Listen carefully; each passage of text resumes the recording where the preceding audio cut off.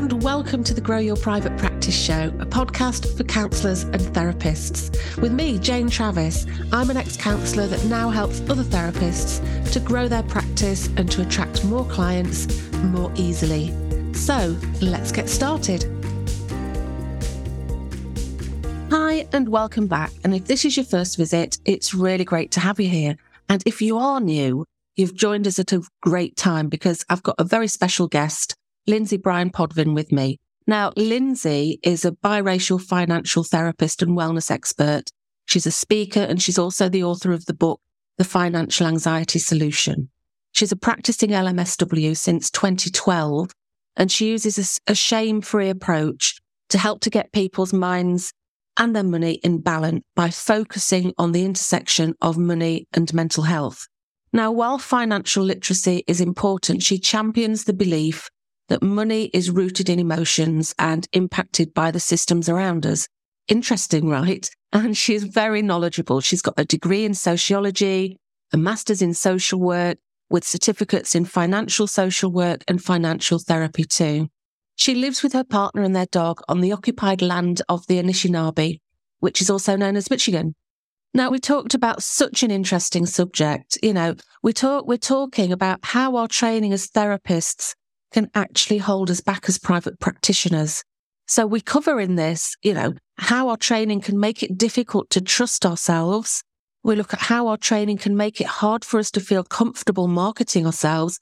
And I wonder if you've ever felt that. We share some tips to cultivate self-trust, both inside and outside the therapy room. And we also talk about the benefits of a niche and also my seedling niche, which is something that I do with my members. So we talk about how that can help you to attract the right sort of clients with the sorts of issues that you feel deeply passionate about. And we also look at how to feel safer in our marketing messages. So I think you're going to like this. Let's dive in. So Lindsay, thank you so much for coming today. As always, as you know, I love having a chat with you. And the reason I contacted you was basically I've been contemplating doing this podcast for a long time. And I mean months. I've spoken to counselling friends and I've discussed it and I've been all around the houses with it, but something just didn't fit with me. But when I was sort of checking you out, as I do, I saw that you'd written a blog on a very, very similar thing. And so that's why I contacted you to say, well, do you fancy coming on? Let's just have rather than me try to, make it into a podcast, let's just have a chat about it and see if it just helps people to, think about things differently. Yeah, I'm thrilled to be here talking about self-trust and hiding and marketing. These are some of the things that really light me up. And I think counselors are so well equipped to do this, but they get in their own way and it's really not their fault. So yeah, this will be a fun conversation. Yeah. And I think for me, it all comes down to training, the sort of training that we have. We have very intense training. Mm-hmm. Obviously, what we're going to be talking about is a lot to do with the way we market ourselves and getting comfortable with the way that we market ourselves. But I think sometimes the way that we market ourselves is difficult because we've been told that in the counselling room, it's all about the client and it's not about you. You have to not self-disclose. You have to be kind of a bit of a blank slate. You have to consider what's in the counselling room, what's on the walls. Sometimes people consider what they wear. And the fact that we're taught that we have to hide ourselves in that respect and not really put our personalities out there can then become something that can hold us back when it comes to trying to attract clients. Yeah, it's so interesting, this concept of the blank slate therapist that has been taught to all of us, because we know that none of us are blank slates, and to pretend that our clients think we are blank slates, I also think is, doing them a disservice, right?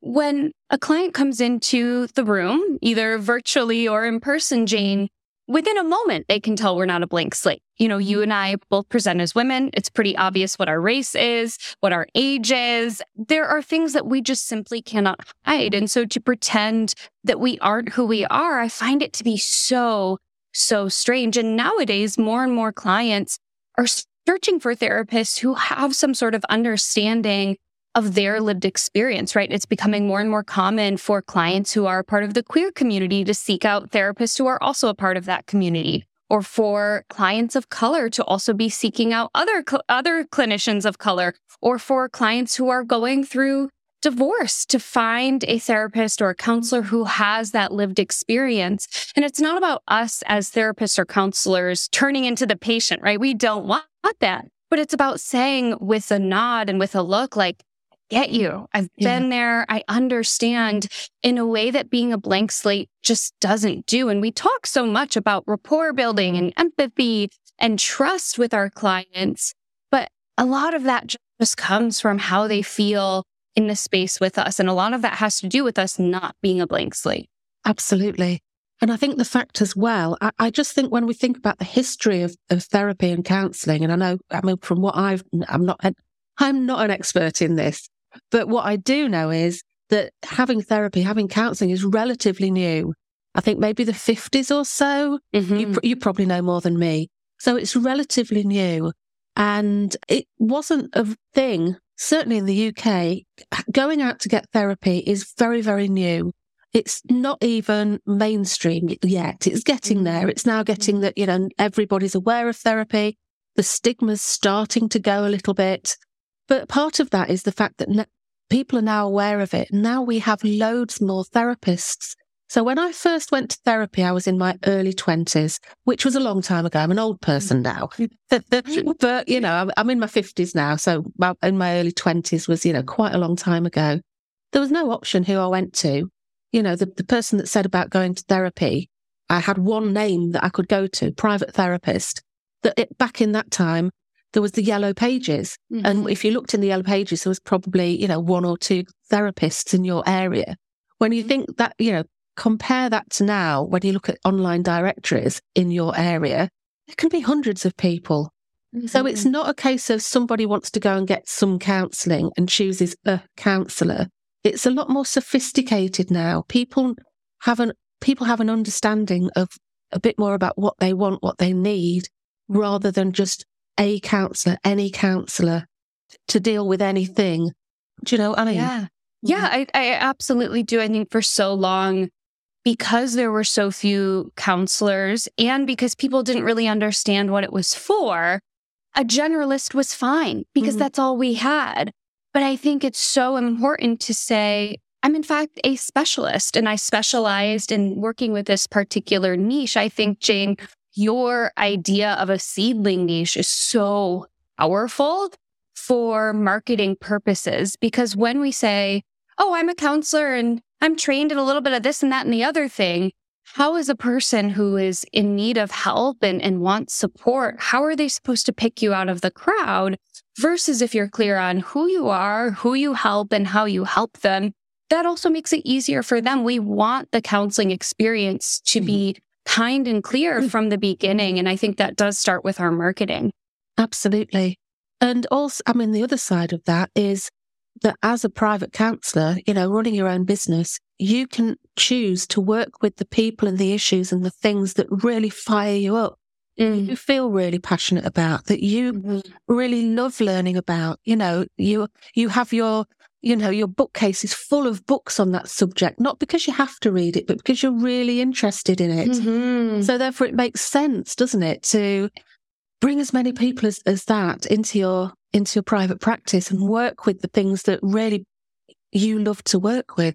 Mm-hmm. And it's also beneficial for the clients. Again, I think about when we talk, often when we're talking to other counselors, we're talking about the training that we have or the interventions that we do. But research again and again, Jane, shows that it really doesn't matter what training or expertise you have. It's whether or not you are a good fit for the client and the client feels safe with you. So you can have as many certifications on the wall as you want, but if they don't feel connected to you, they're not going to be able to engage in that type of intervention. And I love what you said about the things that we're excited to do. Those are also the clients who will see that spark within us. You know me, I love financial therapy. I love talking about money anxiety and financial shame and practicing financial self-care. And those are the types of clients who I will do my best work with. right? So it's this win-win when we can say, I trust myself to serve a particular client population. And I trust that when I'm clear with them about who I am and what I do in my marketing, that they'll be able to find me. Yeah. Because I mean, the therapeutic relationship, the therapeutic alliance is in all the different modalities. It's key, isn't it? It's vital. It's really important. And I think that by putting yourself out there and being attractive to those sorts of people that you want to work with, that it's going to help that therapeutic alliance. You know, they're going to start to get a sense of you. And it's not that you're sharing anything personal. In the same way as if they have their first session with you, they'll get a sense of you just by the way you wear your hair or what you're wearing on, you know, what clothes you're wearing or all of that. They'll just get a sense of you. And if they get a sense of you through their marketing, then they're going to be more open to the therapy that they do. It's going to make it easier. You know, it's a little bit like that difference between the sort of the sort of client that comes that is like walking through treacle, it's really hard work. And the sort of the sort of client, I get my words mixed up, the sort of client that turns up where they almost feel like, oh, I'm sure we could be friends if we weren't in this situation. You know, it just kind of flows and everything just works a little bit better. I love that you said that. An Instagram reel that I have that probably has the most views I've ever had, I guess I would say it kind of went vaguely viral, was an Instagram reel where I shared the best worst thing about my practice, because I'm incredibly clear on the types of clients that I serve, is that I feel like in a different world, we could be best friends, right? That to me is such a gift, to be so clear on the type of person that I work with, that I genuinely care about them, right? I don't have to manufacture compassion for them. I don't have to manufacture positive regard. I genuinely adore them in a platonic way, and I want them to be and as good as they can be. And I can see their potential for coming into themselves. Yeah. And I mean, when we talk about the know, like, and trust factor, don't we? So anybody who doesn't know what that is, the know, like, and trust factor is where people buy from or use the services of people that they know, like, and trust. So if you're out there doing your marketing and people do get a sense of you and they start to like you and to trust you, then that means they're going to be more likely to go to you and they're going to have that trust. They're already going to feel connected. I've got a friend who was talking about this with me. I'm sure we did a podcast about it. Sarah DeSinge. I'll share the details. And she was saying that because she is so prevalent on Instagram, that when people come to her, she doesn't really have an initial call with them anymore, because they've already decided. They've seen enough of her. They've listened to her podcast. They've had a look at her YouTube channel. They've read her book. You know, she's all over the place, bless her. And they've got such a good sense of her that they don't have to, the meeting her, it's almost like they've already met her at that point. Yes, I love that. And what came to mind when you were talking about the know, like, and trust was how this conversation even got started, was that you were trying to figure out how can we help counselors trust themselves enough to put themselves out there in marketing. And I think that's where a lot of us get stuck. You know, we're trained to be blank slates. We're trained to question our judgment. We're trained to underemphasize our thoughts and feelings and insights because it's immediately labeled as countertransference. And I'm not here saying that countertransference isn't real. It absolutely is. But I think we're so fearful of making a mistake that then we just don't do anything at all, both in the clinical room, especially when we're starting out, but certainly when it comes to marketing, we don't trust ourselves enough to be able to say, I feel comfortable disclosing this thing about how I work in my practice, or I feel comfortable sharing a little bit about my background. And with your friend who has clients coming to her saying, I feel like I already know you, she's obviously been able to figure out what feels safe enough to self-disclose about who she is and what she likes and how she approaches the therapy room, to have clients saying, that's exactly the type of person that I want to work with. And the interesting thing is she doesn't disclose a lot of herself personally, as in she doesn't talk about what she's doing, where she's going, you know, whether she's in a relationship or not. None of that's discussed. It's just her personality and the way that she talks about things. And her passion, of course, always comes out. Yeah. And that's exactly it. When we have that that ability to say, this is what I love to do, that shines through. Yeah. I know we've got a very similar story, and it just reminds me, I'm thinking about, we're talking about how our training can impact the work that we do, and sometimes in a negative way when it comes to marketing. And I know that we've both got a very similar story, and maybe you'll say yours as well, but I can remember the very first person I had on placement, and of course I was absolutely terrified. And when it was time for them, they must have picked up. And when they were about to leave, they asked me a personal question. It was something about holiday, maybe if I can't remember exactly, but it was really banal. And I can remember thinking, oh my God, I'm not supposed to say anything. Right. I'm not supposed to say anything. So I sort of it makes me cringe now. But I said, oh, I wonder why you're asking. Oh my God. I know. Terrible. I know.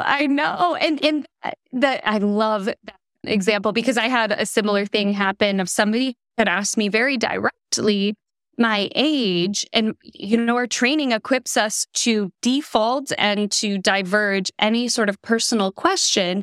And so rather than saying, I'm in my, this was 12, 13 years ago when I was doing my clinicals.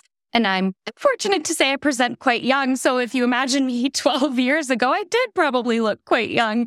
So to say, why are you asking that? Or what makes you think that? Versus just saying, I'm in my mid to late 20s and I hope that's okay, something. But instead of pretending like, I'm not going to let you guess my age, it is so silly. Yeah, it's so silly. And even in that question with your client saying, oh, where are you going on holiday? Or what are you doing over this holiday break? Rather than saying like, oh, I'm just going to spend some time with my dogs, or I'm going to be gardening. That would be actual lovely rapport building. But instead, we're trained to say, don't ask me that. Why are you asking? And it's like, that's part of rapport building is doing a little bit of this, not too much self-disclosure, but just normalizing that we're people outside of the therapy room.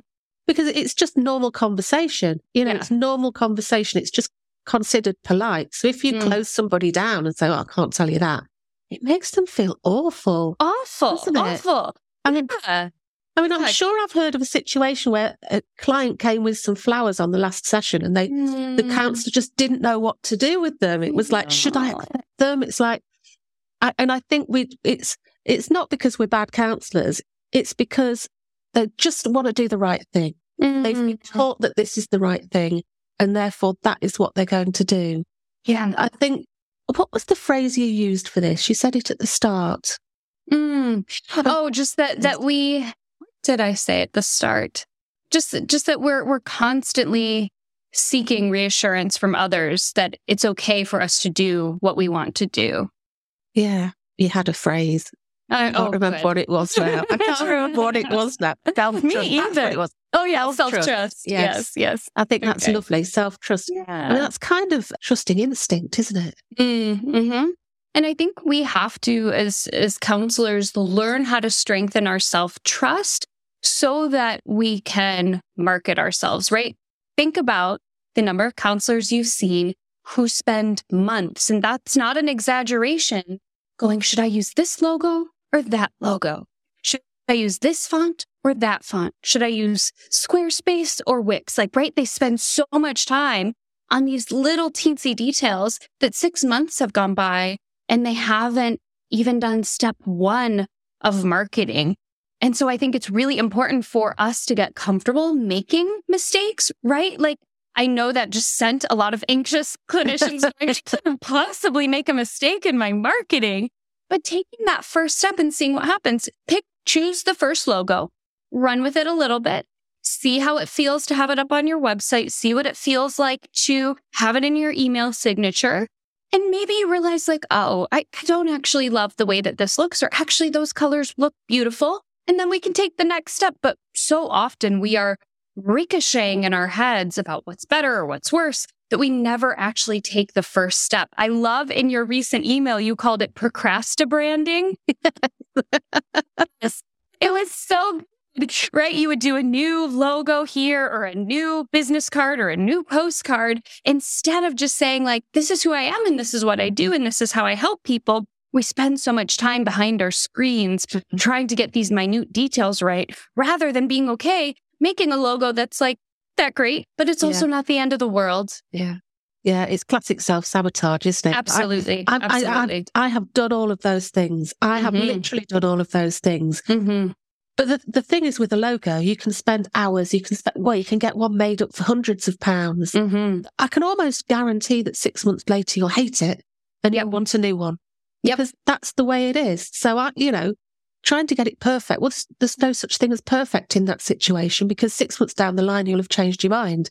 Absolutely. That's to me, that's just the way it is. Yeah, absolutely. And I think changing your mind is an okay thing, whether it comes to your seedling niche or your logo. We're so worried about having it right and perfect. And we imagine that it's going to be, this immovable thing versus acknowledging that things will change over time.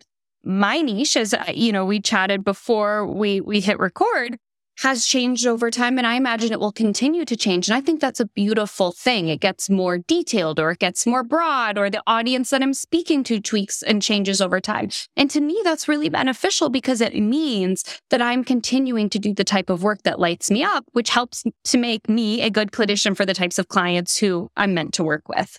Yeah, there's nothing worse than being bored in your own business. Oh, nothing worse. You have to be able to have that fire.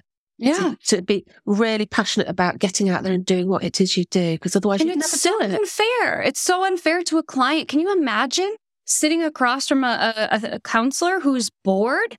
That's awful. That's so unkind, right? We don't want to do that to ourselves, but we certainly don't want to do it to clients. We don't have clients that we're watching the clock on. That's awful. Absolutely. Awful. Yeah. I mean, something else that sort of comes to mind when I think about how training might hold us back is this idea as well that, and again, it's one of those things where I understand it, and in the counselling room, I can see that that's what, but it's that idea that you're not the expert. So I can understand in the counselling room that it's like, right, you're the expert on you. I'm here to help to sift through the stuff that you're going to give me. So we can find something that feels right for you. I can completely get that. I'm totally behind that. When it comes to marketing your practice, you've got to let people know that you don't have to say expert. I mean, I can understand they don't want to say expert. You've got to let them know, though, through what you're sharing, that you are an authority in it. You understand it. You know about it. You're interested in it. And you've got to let that through. Yeah, absolutely. It's a key to being able to market your practice is to say, this is my unique skill set. Right. It's also really unnerving. You and I have both looked for therapists or counselors on our own. There's nothing worse than landing on a website that is vague. I don't trust that you can help me make a change if I don't even understand what it is that you do. Right? It's weird. Again, we're just doing such a disservice to these clients. And I think it's so important to just put out that niche, put out that tagline, put out that website, and get some real world feedback, right? We can't know if our niche statement or our website or our marketing is working if all it does is hang out in a password protected, website, or if we never publish our name on a therapist directory, or we never actually print those business cards. Those things will work 0% of the time, so long as they are hidden. Yeah, absolutely. Or to think that all the other counsellors know the best thing to do and kind of copy what everybody else is doing. Yeah, there's nothing worse than I say this, and I'm going to hurt some people's feelings, and I don't mean to do this. I mean this with the most genuine of care. So many therapist websites lead with, "Welcome. I'm so glad you're here. I'm a warm, empathic, and compassionate counselor ready to help you on your journey." Those are all nice words, Jane, but they don't really mean anything. Yeah. Right? We hope that at baseline, all of the counselors have compassion and empathy and are kind and are warm. How can you actually help me? That's what I want to know if I'm a client seeking out help. I want to know really clearly what it is that you do. And I think if you're trying to figure out how can I make a decision, I think it's helpful to go, how am I currently seeking other people's reassurance? So many of us, we post it to a Facebook group and we kind of want somebody else to make the decision for us. And, I don't think there's anything wrong inherently with posting a question in a Facebook group. Should I use this logo or that logo? But at the end of the day, you have to like it. You have to be excited about it. You have to be excited to put that logo everywhere. And asking a random person on Facebook which logo makes more sense may be helpful, but also you can ask yourself what makes most sense. One of my new favorite ways to practice self-trust around a decision in my practice is to flip a coin. And this sounds so strange, but bear with me, is to flip a coin and say, okay, side A is this answer, or heads is this answer, tails is this answer. And then when that coin lands, noticing how it feels in my body, if I was secretly hoping for the other one, right? Then that helps me to go, oh, I actually do have a good idea of what I want to do, but I was waffling so much. But to flip a coin and go, oh, that is exactly what I wanted to do in the first place, or to go, oh, I was actually really hoping for the other outcome. We could kind of elicit our own self-trust through doing something like that versus posting it on a random website and having random people who don't know you tell you what color they like better. Who don't know you and don't know logos as well. Absolutely. Absolutely. That's a brilliant piece of advice, isn't it? It's so true. If you ever say to like somebody, should I wear this dress or that one? And they go, the first one. And you just think, oh, it just makes you realize just what you want. Yes, absolutely. Absolutely. So we can start eliciting our own feedback to strengthen our self-trust and to strengthen our relationship with ourselves. Yeah. Yeah. And I was just thinking what you were saying there about what people see on their website. And one of the things, I suppose, again, like you, I'm sorry if this hurts you. If you're listening to this and you're thinking, oh my God, my website says that, I'm sorry. But a little bit of a bugbear for me is when people say they provide a safe space. And again, I can completely understand. But when you think that somebody's putting their hand in their pocket, they don't want to put their hand in their pocket to the tune of, however much they're paying you, because they just want a safe space to talk. I think a part of this idea of saying that you're not the expert and not guaranteeing any outcomes, I think that needs looking at, because I think there's a difference between saying, come to me and I'll help you and your depression will go, and come with me and, come and talk to me and I'll help to work. I'll work with you to help. I'm not saying it now. It's gone out of my head, but rather than just saying, come to me and I'll make your depression go. It's more about, right, I'm here and I'll help you and I'll do everything I can to work with you to get the outcome that you want. Because one is just a ridiculous idea. And the other one is far better than just saying, come and have a chat with me in a safe space. We need, I think one of the ways that counts, this is one of my things, actually, I've got to get on my soapbox now. One of the things I think counselors sometimes fall down on is they're very, very good at understanding what the current problems are that the person has when they come to counselling. But I think that sometimes in their marketing, they're not really clear on what the ideal outcome is for that person. What is it they really want? So if they're struggling with depression, what would be an ideal outcome? If they got to the point where they could be, do or have whatever it is that they wanted to, what would that look like? What can they do? And the more that you can get really into that, so rather than have more confidence, go a bit deeper of, more confidence to do what that actually look like. And then you can express that through your website, through your marketing. So people are saying, well, I'm not just going for a cozy chat. I'm going because that's going to help me to get to where I want to be. And this person seems to understand what I want. I'm trying to not jump out of my seat because you're so right. You're so right. And I think this happens a lot when counselors are struggling with how to market what the outcome or what a potential outcome of working with them is like. A lot of I actually find that I get language for my website from my initial session, meaning when I ask my new clients, how would you know that you have accomplished what you need to accomplish with our work together so that we can be done, right? I'm asking them right away, what are your goals? Usually they say to me, I don't want to be stressed about money. And then I have to say to them, what would not being stressed about money look like? What is the positive of that? And everybody's answer is going to be different, right? For some person, not being stressed about money means I would have saved X pounds so that I feel safe.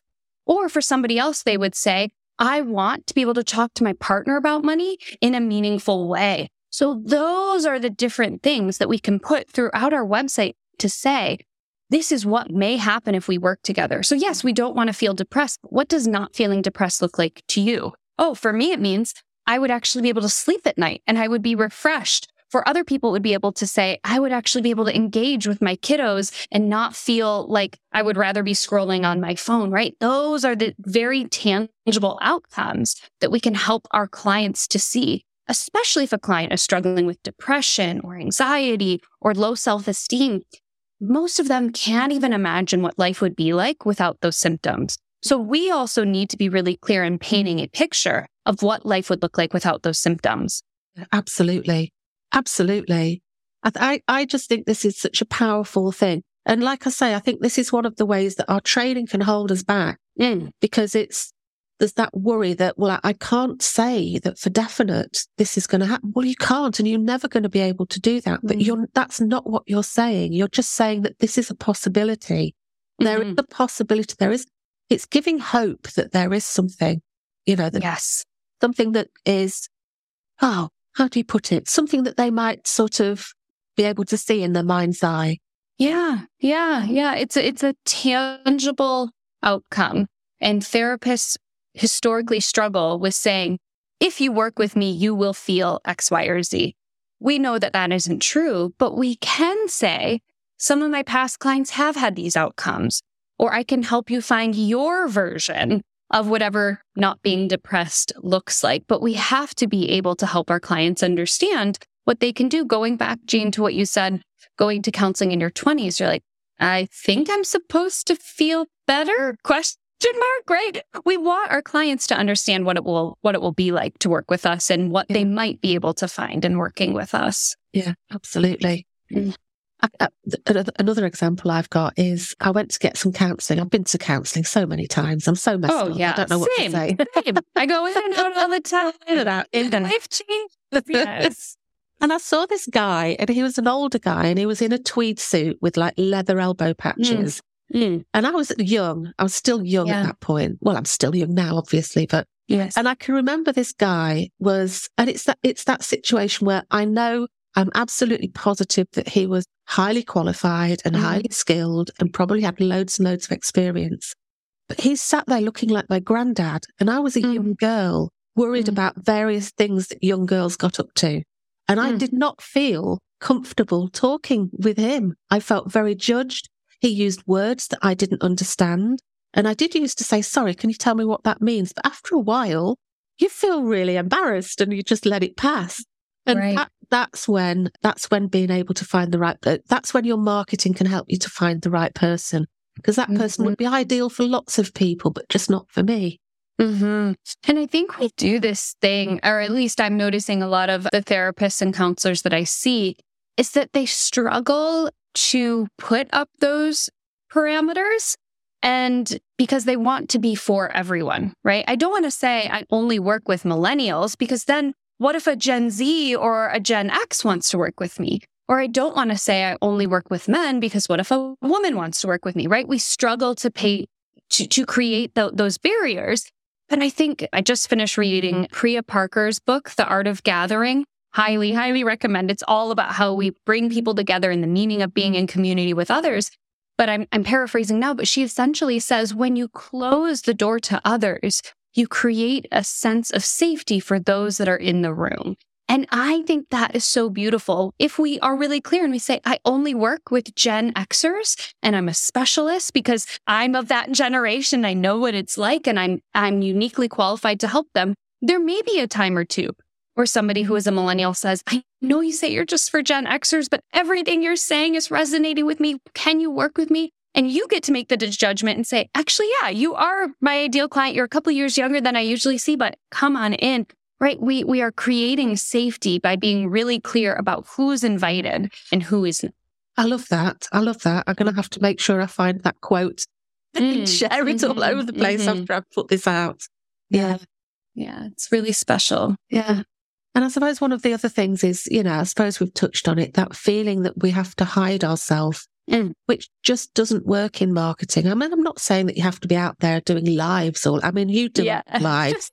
You do lives, you do reels. You're very, very good at that. Thank you.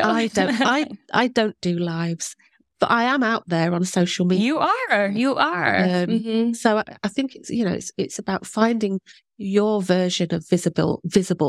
By being visible, it doesn't mean that, you have to listen to people who say you have to be on reels, you have to be on TikTok. Because I don't think you do. I think you find whichever is the thing that you like to do most.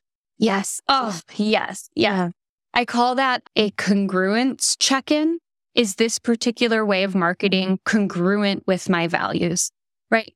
All marketing works, but we don't have to do all marketing. Yeah. Right? So I often ask, is getting on Twitter and tweeting 12 times a day really in alignment with my value of having space to do meaningful work? Probably not. Or is cold messaging 30 people that I went to university with really in alignment with my values of a person's dignity and worth? Probably not.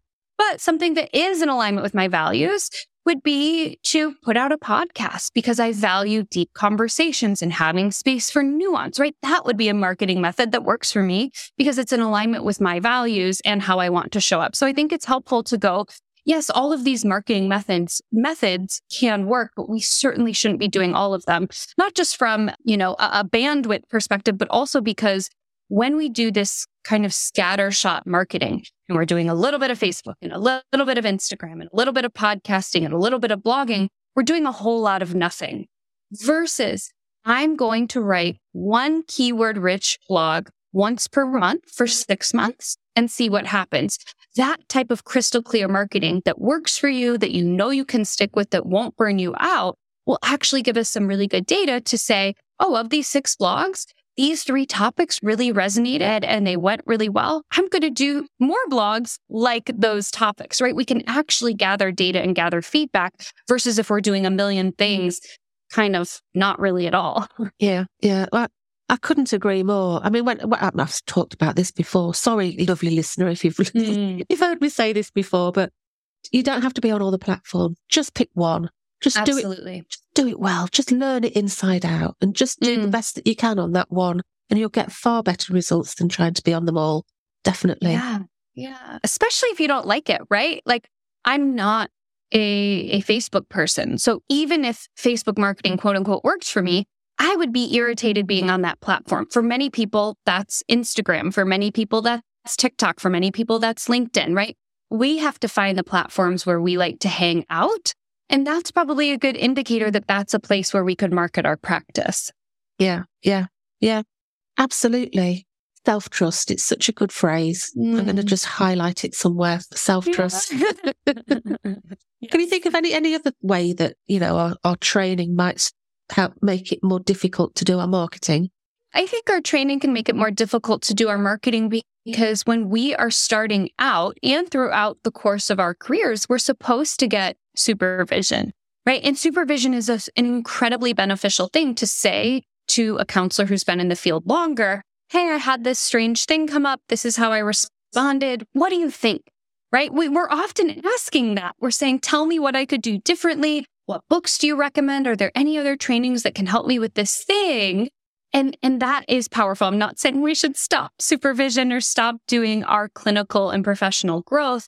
But when we start out as clinicians, constantly telling somebody else, constantly asking somebody else, tell me if what I'm doing is okay, it creates this culture of second guessing what it is that we want to do.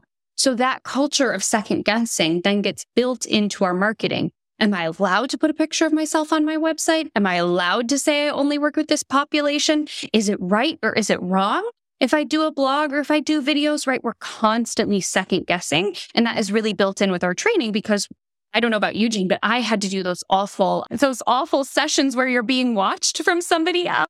And, it is really beneficial to have somebody who's been in the field for a long time tell you where you could go better or where you could tweak your work. But we're not in a fishbowl any longer, right? So we don't have to be second guessing what we're doing with our marketing. We can start to trust ourselves to put out our marketing. And the feedback then that we can get doesn't have to be from other clinicians. It can be from our clients, right? Our client who says, oh, that blog post you put out on how to talk to your mother after having a tense relationship really resonated with me. And I'm so glad you put it out there. That's how I found you. That tells us, oh, that really worked. That type of marketing worked and it resonated. We want our feedback to be more from our clients and our potential clients than from other clinicians who are also being trained on second guessing and not putting themselves out there, right? We need a little bit of feedback from people outside of our field. Yeah.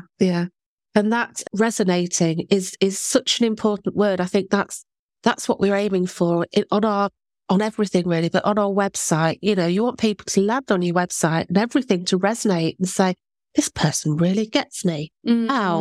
And, so that's, Yeah.